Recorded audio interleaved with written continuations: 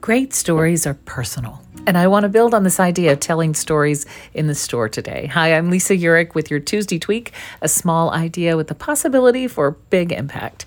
Let's get personal in display. A few weeks ago, I had a little laboratory workshop with a group of thinking about displays and encouraged participants to use their personal experience as the basis for a rich display. And the results were palpable.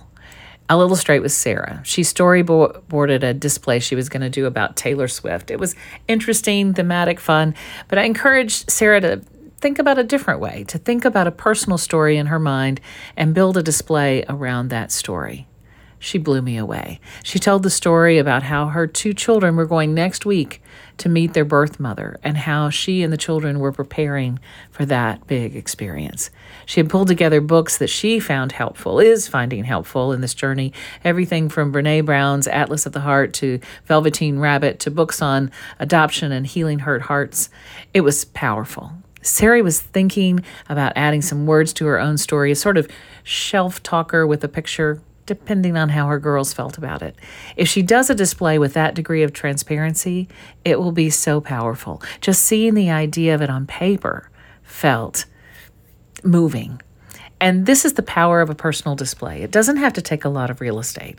It's just what we're doing on a smaller scale when we do a shelf talker.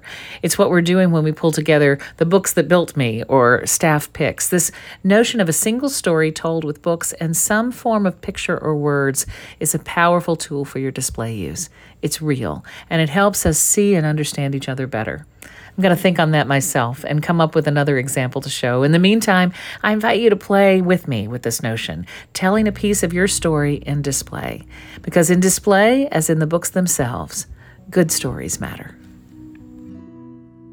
All of these lines across my face tell you the story of who I am.